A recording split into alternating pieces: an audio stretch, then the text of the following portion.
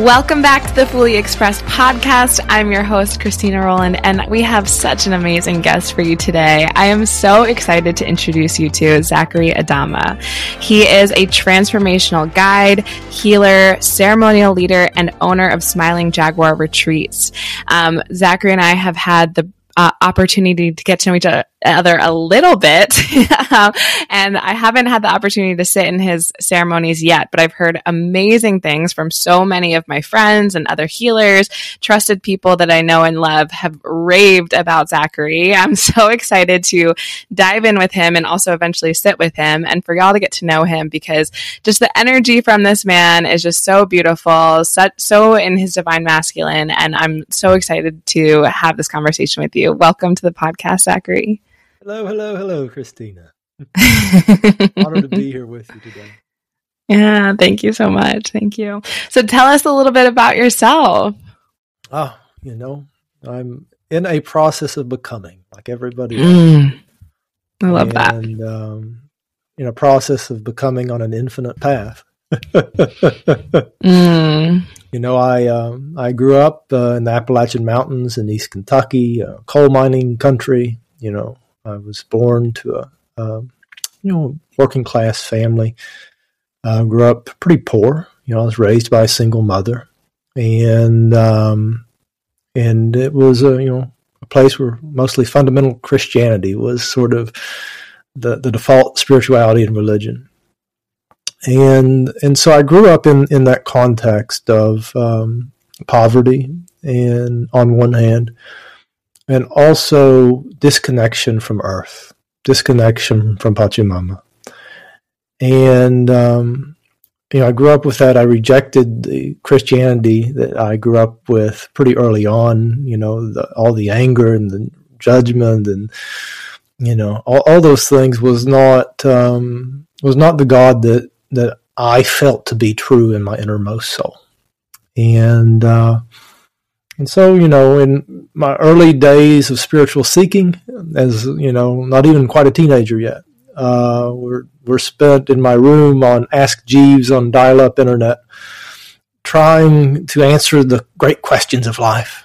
Who am I? What is my purpose? What is God? Et cetera, et cetera. And I honestly didn't find many good answers. This was the early days of the internet, really the early days of this consciousness becoming more available to us, more mainstream. And so I didn't find many good answers, and the closest thing I found was like Druidry. It was this nature-based religion and the stories of Merlin and all those different things. And I kind of had a obsession with that throughout most of my teenage years and really dug into that. But still, it was like a little sliver of truth, a memory of truth, but I still wasn't quite finding the real thing, Mm-hmm. And I was really searching for wise elders. And, as I've sometimes said, we live in a society with a lot of old people, but few elders.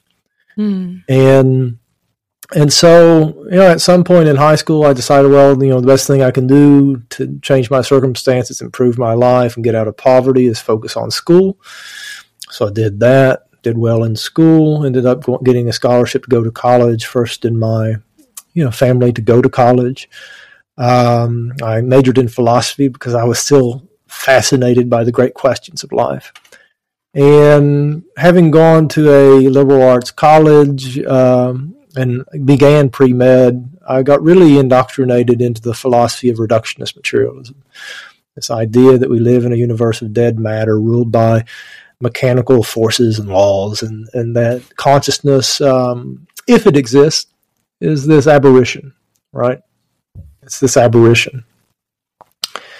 So I was thoroughly indoctrinated into that philosophy, which really began one of the darkest periods in my life, is just as far as the feelings of alienation, depression, anxiety, disconnection. And as one does when one is feeling that way and in the dark night of the soul, I went to law school. And so I decided, if there's no point to being alive except to play the game of money, power, and prestige, I might as well do that. And so I went to law school and became an attorney. And literally 6 months after passing the bar and beginning my legal career, I stumbled upon a mainstream article on quantum physics that was talking about the universe being a great thought rather than a great clock. This idea that consciousness is integral to matter, not emergent. That consciousness is that which is irreducible. This panpsychism notion. And that gave me intellectual permission, just reading that article, to look at my secretary at the time and think and believe you too are me. And with that thought, with that affirmation, with that belief, my heart literally just flew wide open. And I just this feeling of just boundless love was just flowing through my being, and then lightning bolts of bliss and ego death and this profound mystical experience, sometimes maybe you call it a Kundalini awakening. So that happened 6 months after passing the bar. And after about 2 weeks, the ego started coming in, back in, but I had all this spaciousness around it. But it came back in to ask the question, what just happened? And that began my adulthood seeking. I was a seeker as a child. Basically, took a few years off to become somebody, and then when I became somebody, came back. And one of the first things I found was Autobiography of a Yogi and my Kriya Yoga lineage. It's a type of meditation and yoga tradition and practice, working with Kundalini energy. And I began that practice. And, after that initial spiritual awakening, all I wanted to do was run away to a monastery, to an ashram, and pray and meditate for the rest of my life. I didn't want anything to do with this messy, messy world. And that felt insane. But I had student loans. I was engaged at the time. I felt I was enmeshed in the world. I was enmeshed in the life built by my prior state of consciousness. And, I tapped in with intuition and, what do I do here? Well, the intuition shot back, do your practice, live a good life, allow your life to be your teacher. Identify those desires, those karmic patterns that caused you to choose the life circumstances you now find to be not preferable. And that's what I did. For the next 10 years, I practiced law. I became managing partner of a small law firm. And slowly but surely, life was my guru. And it taught me to let go of those attachments that caused me to choose a path of money, power, and prestige.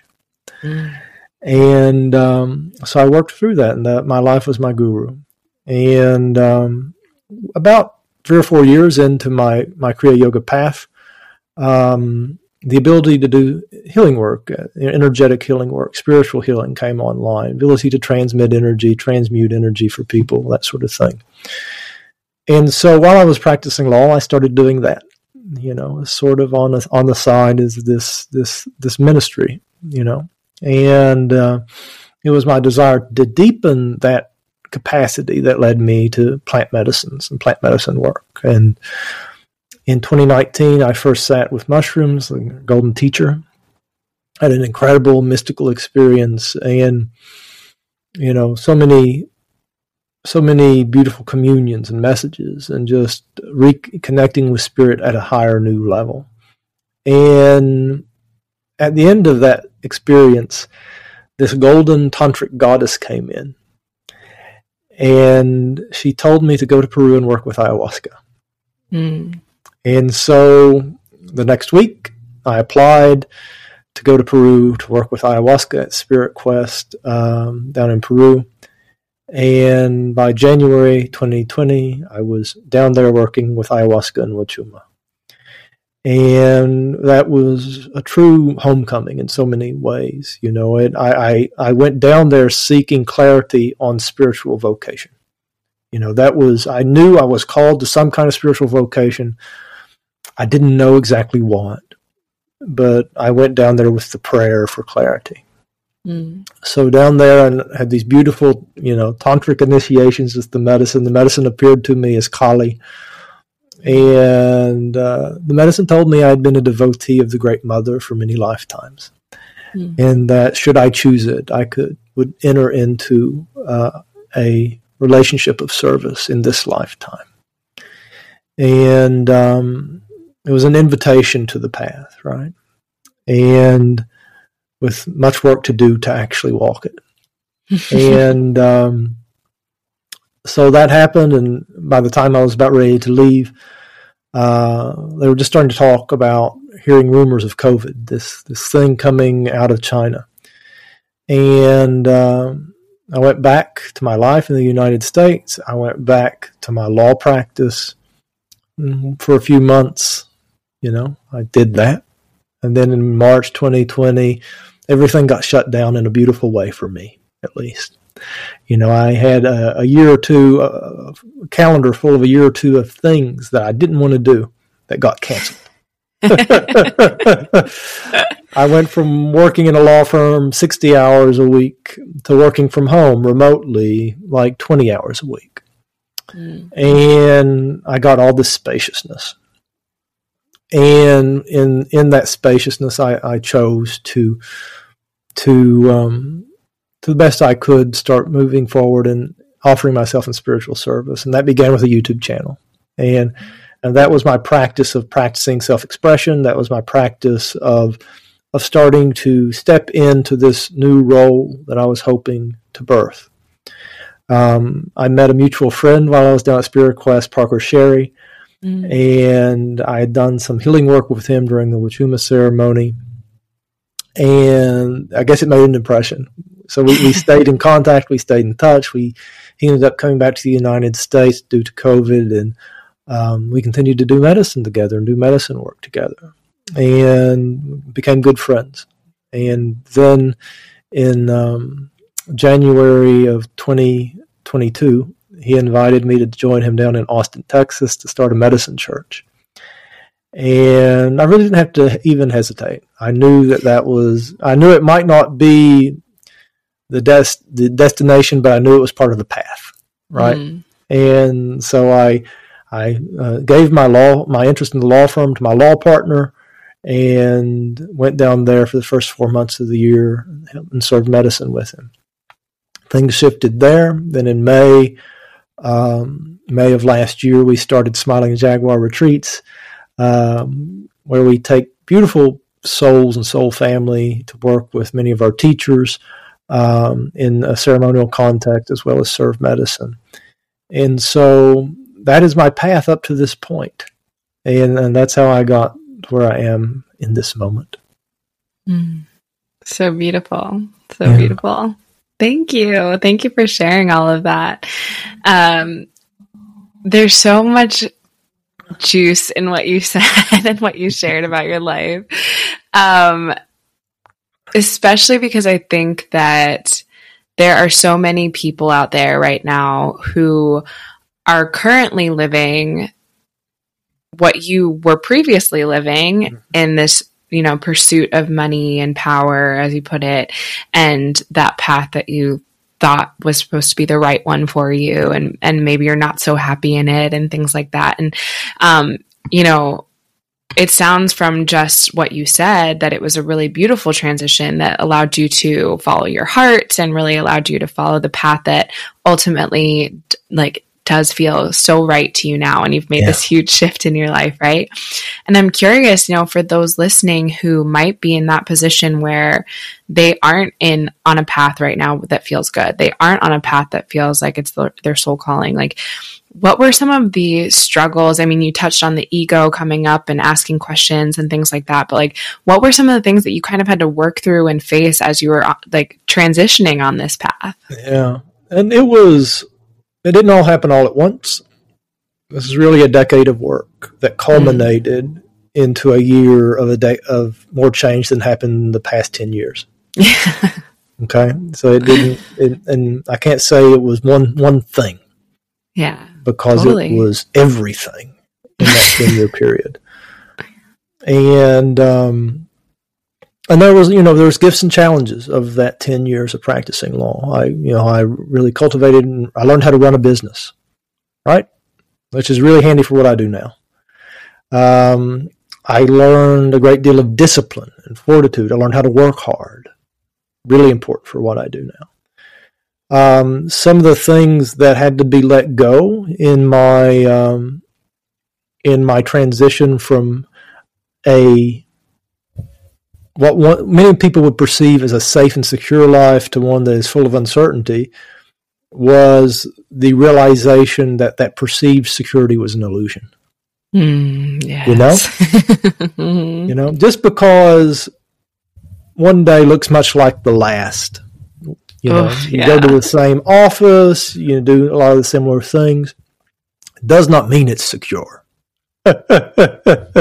Yep. And I had so many challenges throughout, especially when I bought the law firm and became managing partner, and I knew when I bought the law firm that this was not my destination. It was part of the path. And I didn't know where it was going to lead, but I knew it was what was next. But there was things that happened every single year that put the business was in jeopardy in some way or another. Lawsuits. We split apart from our larger firm that we were associated with.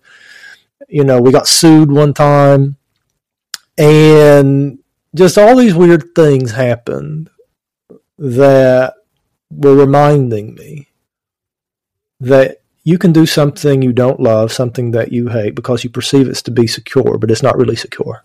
Mm-hmm. That's an illusion. It can be taken in a moment, and you're not guaranteed another breath. And so that realization, letting go of my attachments to the way people perceive me as being, this serious, successful attorney, someone that can be taken seriously, somebody who's reliable, who's worthy of respect and validation.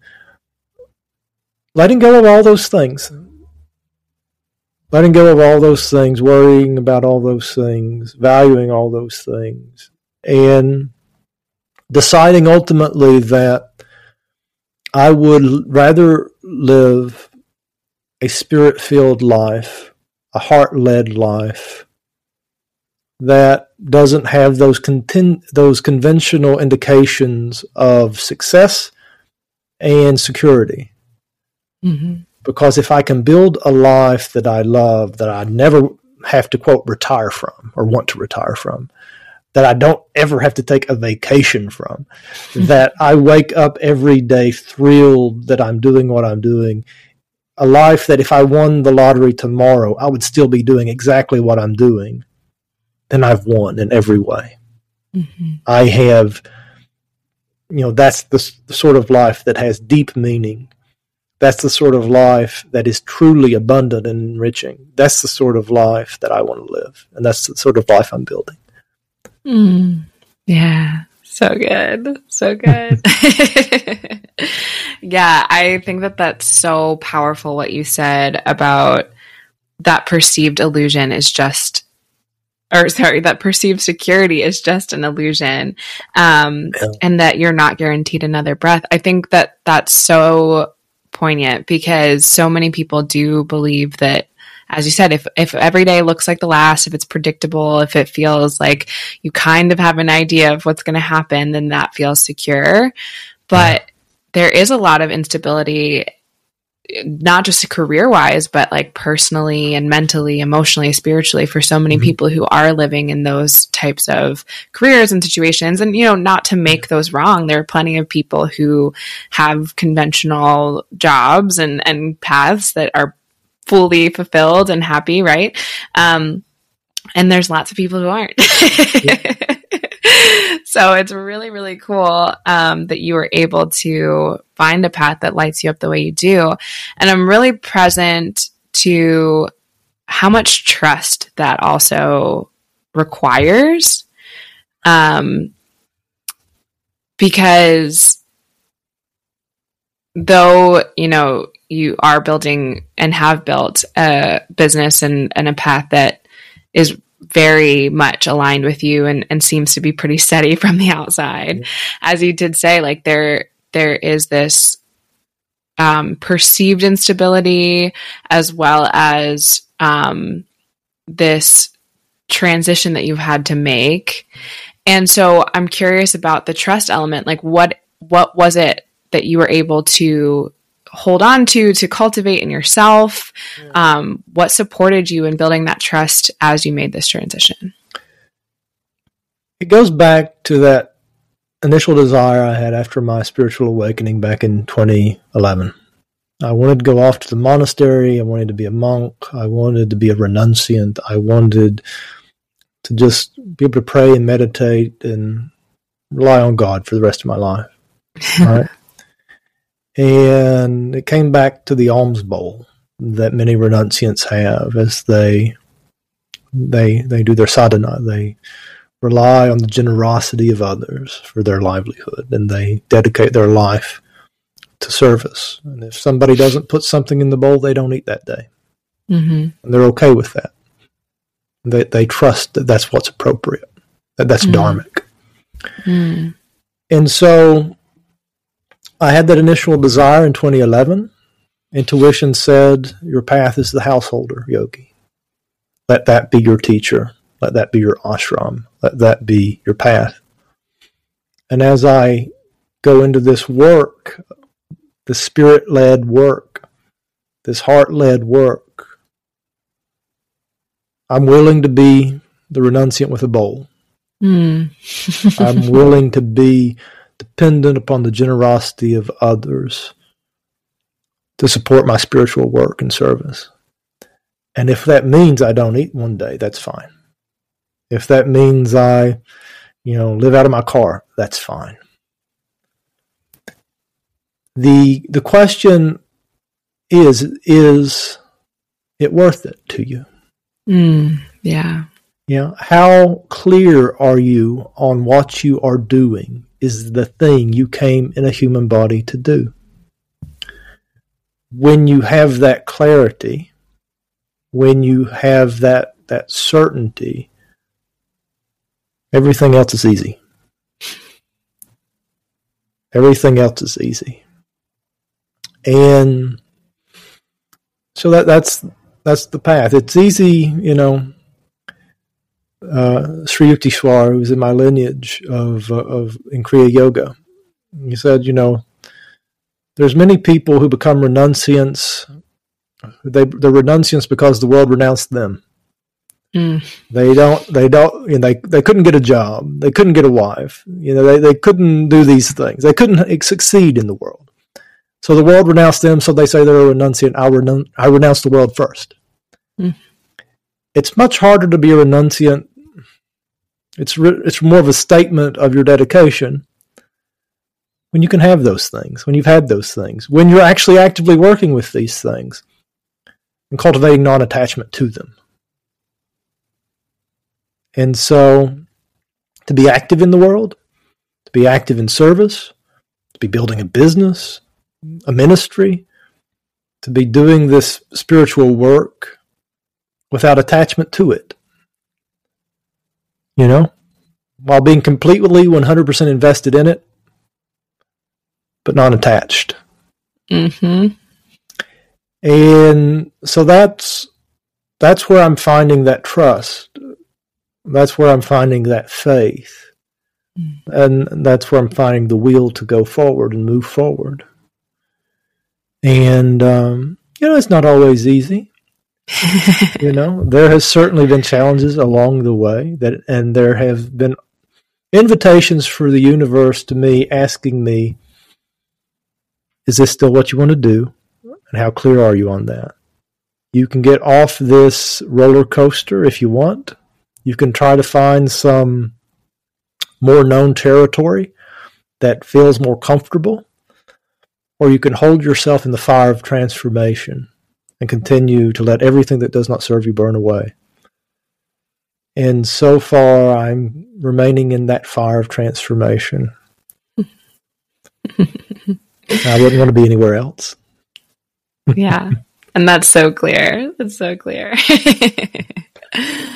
Yeah. That, I think, is the key to most things what you said about being super dedicated yet unattached. Yeah. And I think that that's really hard for most people to wrap their heads around. Yeah. I know that when I first started on this path, it was definitely hard for me to wrap my head around. And sometimes still is, right? Especially with my own business and with my own clients, and even with the people in my life who I love, who I like really want this thing for them, right? I really want the healing for them. I really want the experience for them. And to have to love so unconditionally and completely step back, take your hands off the wheel, be unattached, can be really difficult. It can be really, really difficult. And so I'm curious, for people who might be struggling with that concept and executing it as well, what are some things that really help you to continue to cultivate that presence of love and commitment, but unattachment? Yeah. I'm not the doer. Mm. I seek to be a vessel through which things are done. Mm. And I'm not responsible for anyone else's evolution and healing. I'm only responsible for offering opportunities for it.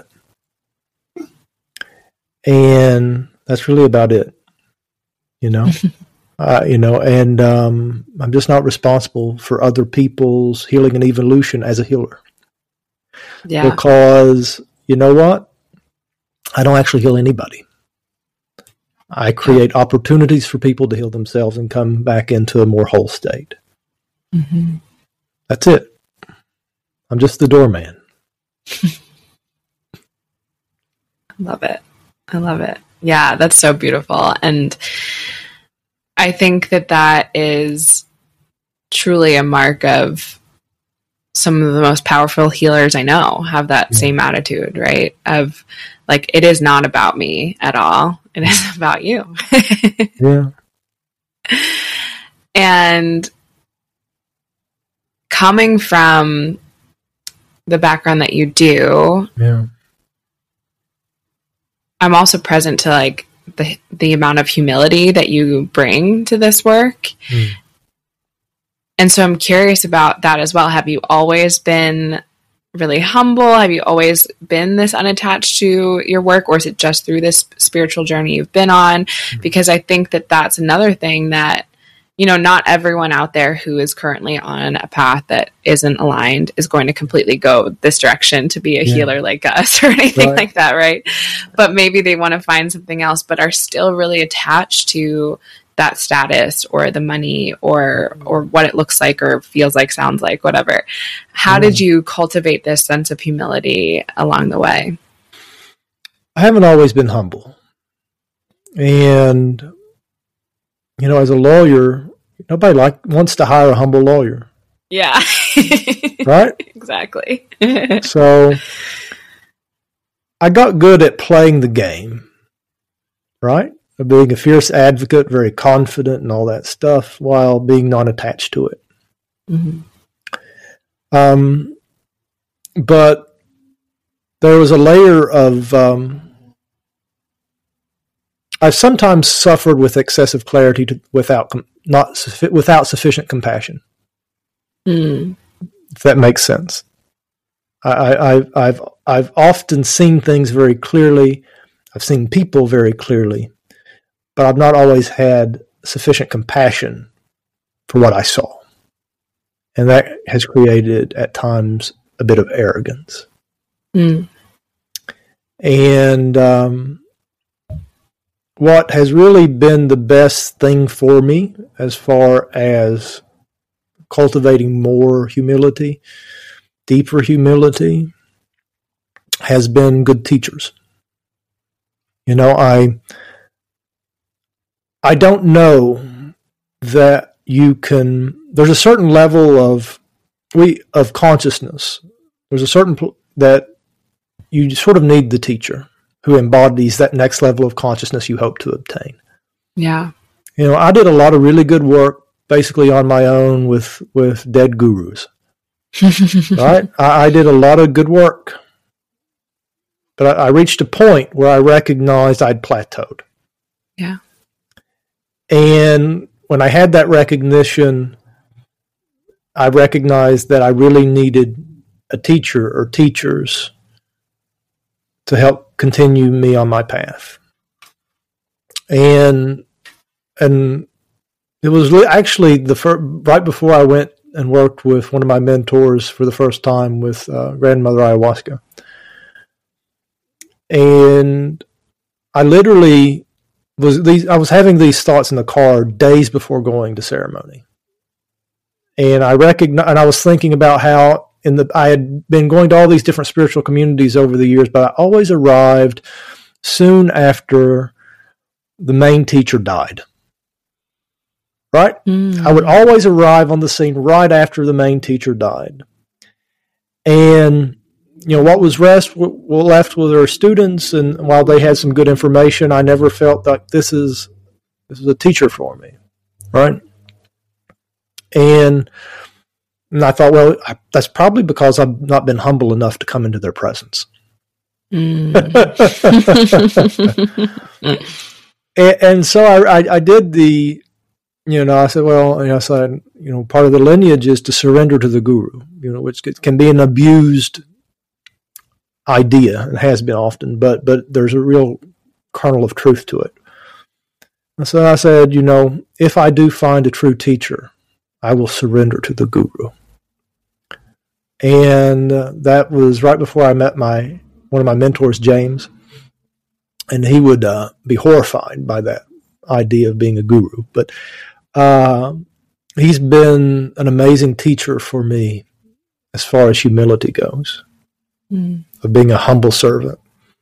And he has beaten so much humility into me in ceremony that it's, unreal. And just tearing through all those layers of arrogance, those layers of judgment and comparing, and just all those things. And after I got sufficient humility, all sorts of other teachers started coming into my field, beautiful masters that I am just so grateful to know. And the humility comes from that is that fully recognizing a person at a level of consciousness that's beyond you and allowing yourself to be taught. Yeah. Yeah. So good. Yeah, I think that's such a cool way to express it, that you actually had to cultivate a certain level of humility to even be able to receive and be in the presence of people. Yeah, exactly. Yeah, totally. And I'm so curious about, as you've continued to work in this medicine and work on this path, what are some of the things that you find to be really prevalent in the people that come to you, that are working with you, sitting with you in ceremony? How does like the type of person that come to you like impact the work that you do, and vice versa? Yeah. And all sorts of different people come my way. Yeah. A lot of people that come my way have had a certain amount of success in their life in some way, and have reached a point where they're seeking more. Right? They've reached the top of the first mountain of self-actualization, of the dreams of their younger self for some kind of money, prestige, power, whatever has been achieved. Some perceived stability has been achieved. They've reached the peak of the first mountain, and they're approaching the bottom of the next. And those are the people that come my way, because that was me. I climbed the top of one mountain, and then another, and then another. And so those are the sorts of people I often see, but I see all sorts. And what I'm finding is that a lot of people waking up right now in the last year or two. And, there's a lot of things we could say about that. There's astrological things, there's solar cycles, there's all these things that sort of orchestrate the ascension of this planet over a long period of time. And there's cycles of awakening where more people awaken at once than others because it's a conducive environment. So there's more people awakening right now, and what I'm finding is they're awakening quick and hard and doing all this beautiful work at a really accelerated rate, and they go from being a, quote, muggle a year ago to like a full-on, like, in the medicine person a year later. Yeah. And really into this path, really into transformation and personal development, meditation, and just all this. So I see a lot of those people. A lot of the people that are sort of newly awakening. I see a lot of those. And I see also beautiful souls that have been on the path for a long time. So. Yeah, cool. What are some of the things that, as they're trying to reach this next mountain, basically, what are some of the things that a lot of people are bumping into, after that first ascension? What do you see as a lot of the next step? It goes back to being teachable. Once we reach the top of one mountain, we get a certain amount of arrogance from having reached that vantage. Yeah. And the prerequisite for climbing the next one is humility. And so we have to let go of what we thought we knew and come in with a beginner's mind for this next phase. Yeah, totally. Yeah, I think, going back to what you were saying about your own teachers, I think it was a perfect example of what you said, that for one thing, I think the best teachers, healers, coaches, workers all have their own team behind them, right? That are teaching them. And also that your guru would hate being called a guru. Like, that's also a great mark of someone who's probably a great guru, right? that sense of humility and that ability to put your own ego aside. Really, really beautiful. Really, really beautiful. In your, excuse me, in your journey with plant medicine, I know that there's a lot of people out there who are super curious about plant medicine. Along with the awakening that we're seeing, there's a lot of plant medicine involved and things like that.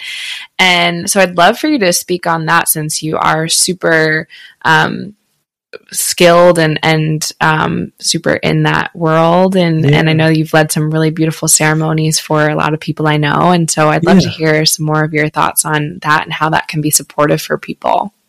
Yeah. And these medicines are the Earth's way of teaching us how to be human, right? These medicines are the Earth's way of teaching us how to be human. And, that's what they are at the most fundamental level.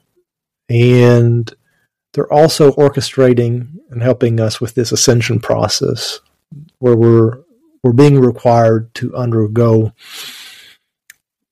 very fast evolution in order to attune with the energies that are coming in and process them and handle them in a constructive way and not an entropic, destructive way, right? And we see at the collective level entropy, right? The collective consciousness is not very skillfully able to process all the energy that's coming in, and so it expresses as bellicosity. And we see that happening in people's individual lives. We have depression, we have anxiety, we have all this mental illness because, the intensity of the light coming in is just causing these massive purges of everything that's unprocessed, all these unprocessed mental, emotional impressions, karmic impressions, et cetera, et cetera. So these medicines help with the purification process. They help purify the gross and subtle body of these old programming and conditioning to get us back in touch with our soul, and so that we can really more and more become that expression of spirit in form. And it's also just, frankly, it's the software for New Earth. You know, if you want to talk about it in a really new agey way, it's the software update for New Earth. Yeah. And, you know, all these different medicines, they do different things, and they have different archetypal consciousness associated with them that teach in a different way. You know, you have ayahuasca, which is the great Earth Mother. You have Grandfather Wachuma, which is Grandfather Sky. You have Grandfather Peyote, which is Grandfather Earth. You have Grandfather Tobacco. You have all these beautiful medicines that do work in a different way and teach in a different way, but it's all synergistic, right? It's all synergistic. And, you know, and especially as I do things like this Wachuma pilgrimage we do in Peru, where we go to 7 sacred sites over 14, 15 days, 7 ceremonies, is that, you know, that is the past, and it is the future as well. Right? That they were tuned into the level of consciousness of energy and consciousness of this emerging reality we're moving into. That they were already there, and that we're collectively going there. So yeah, it's these medicines are. I just can't say enough about them, and everything I say is inadequate.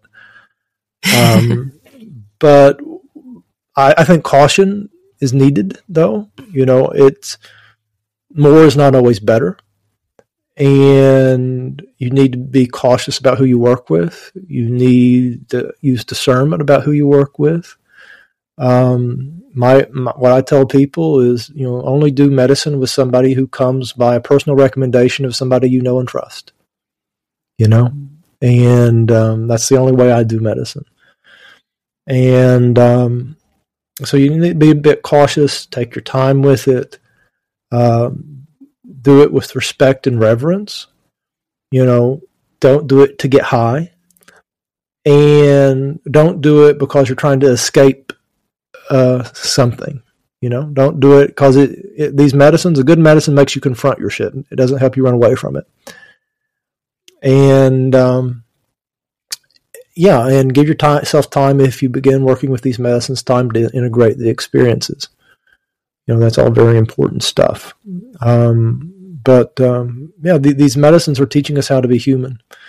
They're teaching us how to be ascended humans. So, and it's this process of ascension, going up into the infinite, up into union with the divine, infinite bliss, and then you descend back down into a human body and fill that human body with as much bliss as it'll hold, and continue that process over and over again, ascension and descension, the continuous and ongoing merger of spirit and form. Yeah. Oh, man. I personally have had experience with plant medicine, so I echo everything that you said there.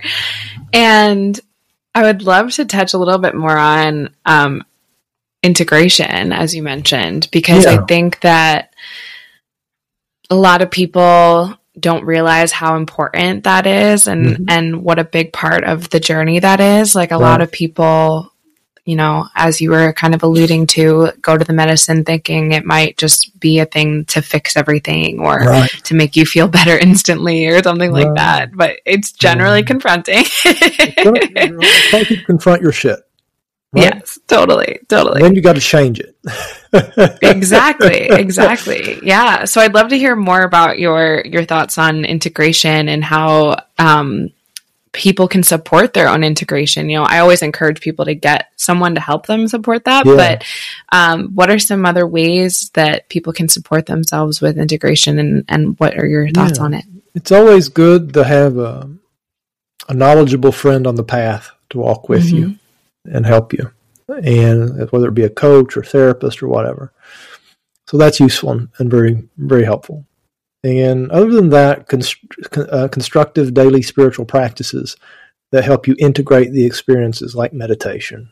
You know, I think meditation is one of the most essential things one can do, not only to integrate these medicine experiences, but just to integrate the catalyst of everyday life.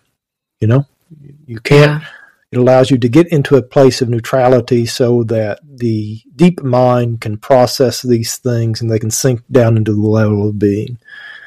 So a daily meditation practice is essential, in my opinion.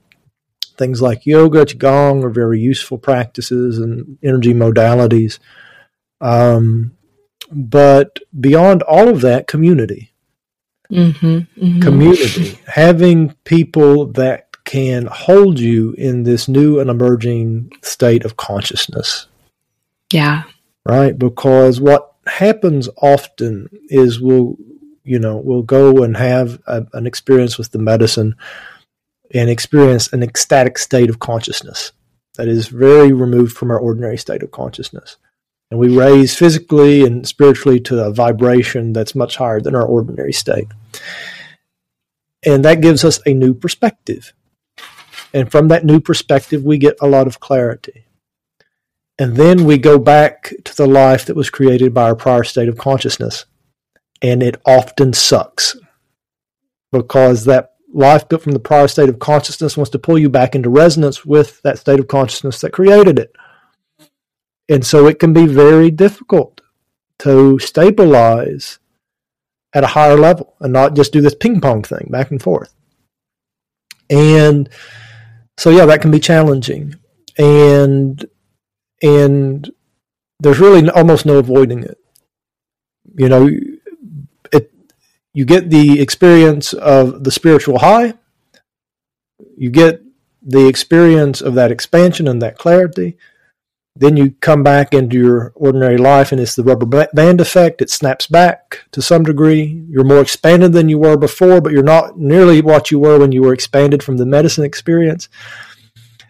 And then you have to say, okay, how do I, one step at a time, take constructive actions to make my life better so that the overall vibration of my life circumstances are closer to that expanded state that I experienced in the medicine space.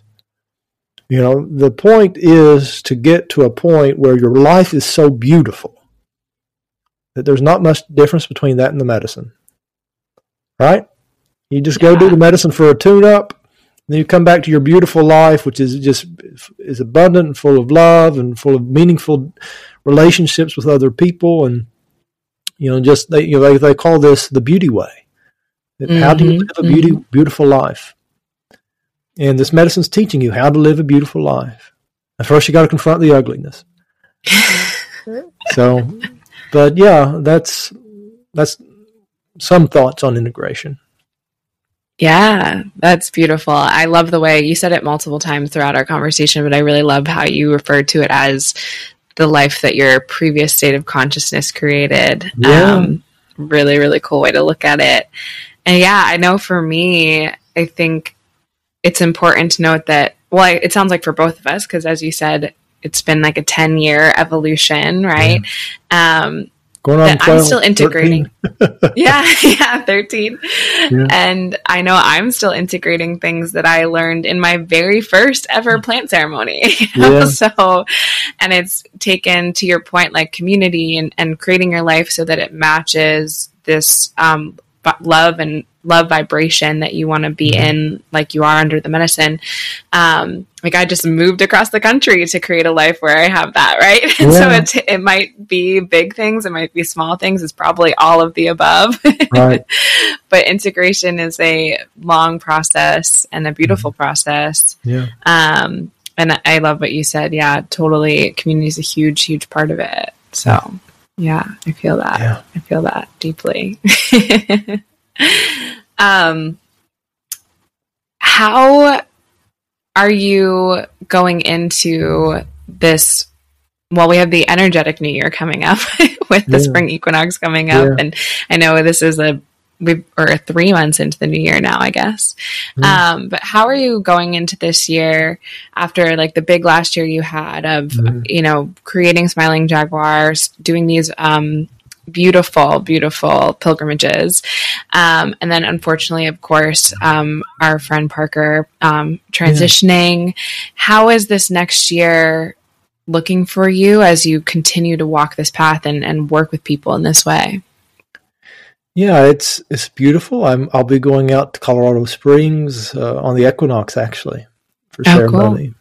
And so I'll be out there for ceremony. And, I'm just in a process of falling in love with life more and more each day, falling more in love with the people in it, the places, and just just allowing my heart to lead the way, what lights me up, right? And trusting that as I follow that, as I follow beauty, as I follow love, as I follow joy, that it's leading me to where I need to be. And that also in the field of all of that beauty that I'm creating in myself and through my own experience, I'm creating a beautiful field to invite others into, to attune with. And also confronting some of the stagnant parts of my life that are really the most intimate, that are often the most difficult to change and look at, right? Because often they involve other people. Yeah. Right? And their stuckness. And so really deeply confronting that stuff is part of it. And cultivating the quality of fierce compassion which is compassion informed by discernment and wisdom. And noticing the places where I've been overhelping, where I've been abandoning myself, where I've not honored my needs and desires, and that sort of thing. And, I've been doing healing work of some kind for like 7 years. And only recently have I come to acknowledge and accept deeply my woundedness. I've been a healer for a long time. I'm only really now just getting really into the nitty-gritty of my woundedness. And it's making me so much more of an effective healer. Yeah. I'd love to hear more on that if you are open to it. Because I think that's such a good point and such like a beautiful opening for others to connect with you. Because I fully believe that we are the clearing for the people that we work with. Yeah. So I'm curious to hear a little bit more about that. Yeah, I mean, this is getting really into the nitty gritty of the things that I'm working on in my life, which I don't always talk about a whole lot. But it's I had a relationship. I was engaged when I had my spiritual awakening, and we continued to be in relationship for about 8 years, and evolutions happened there, and growth happened there, and ultimately, there was some growing apart that happened, and romantic relationship ended in 2019, and we continued to live together since then as friends and family. And have a beautiful relationship in that way. And what's coming up for me now in recent months is sort of the need to go back out into dating, seeing other people, and expanding in that way. And that was one of the unacknowledged needs and desires that I was confronting earlier this year. And I was noticing the ways in which the lack of acknowledgement and honoring of that was really constricting my vital energy. And not keeping me from connecting with people in the best way possible. And really being open to life, right? Just open to connection and open to expression. And one of the things I've sometimes talked about in the newsletter is I've been working on my inner monk for a long time.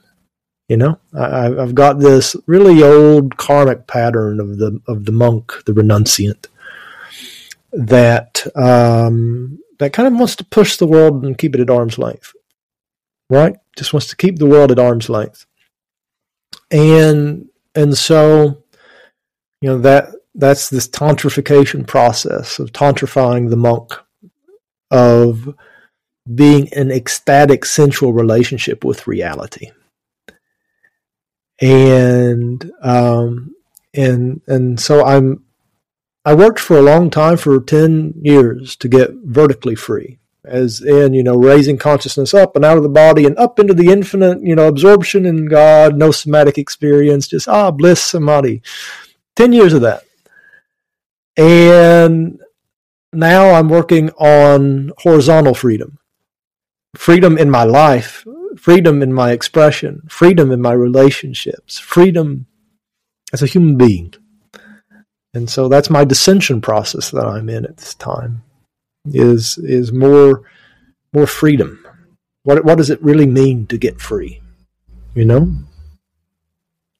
Yeah. Thank you so much for sharing that. I think that's such a huge thing to acknowledge, because even when you first said it in the beginning of this conversation, I was thinking, it is so easy to want to follow that temptation to reject the world, go be a monk, only be with God. That almost feels easier, right? It's clear, for sure. Yeah. It just feels like, it'd be so much easier if we could get rid of all the other wants and needs, if we could get rid of all of the other things that come with this reality. Yeah. And it's so beautiful to be able to integrate all parts of you in this reality with God, with this higher level consciousness, with the work that you're doing. And it is hard. It is scary hard. And it is confronting. So that's really, really cool. Thank you for sharing that. Yeah, you're so welcome. Really awesome. Oh man. Well, this has been so beautiful. I can't believe it's already almost an hour. For a long time. I know, forever. We'd have so much to talk about. And I do want to make sure we get our last question. So, Zachary, I'd love to ask you, what does it mean to you to live a fully expressed life? I'm still figuring it out, And I had a friend on the road to Chavin during our pilgrimage. He did a Taoist reading for me. And I got plenty of love. I got plenty of spirituality. And my life theme is to be a leader. And but I have vacancies, and among other things, expression and passion. And that's showed up a lot in my life, as far as really just not having many preferences, right? And then there's, in some spiritual traditions, they say, the great way is easy for he without preferences, right? And I have had the absolute blessing and grace to experience states of consciousness wherein for a period of time I truly had no preferences and was in a state of bliss all the time without any judgments. And then eventually the preferences come back, because it's a messy, busy world, and it's not always pleasant. And so the preferences eventually come back, and then I get into this tug of war with it. Of I was so happy when I had no preferences. I want to get back to that place of no preferences again. So I start to ignore my preferences. And which causes me to ignore my authentic desires. It causes me to abandon myself. It causes me to not express the truth of who and what I am.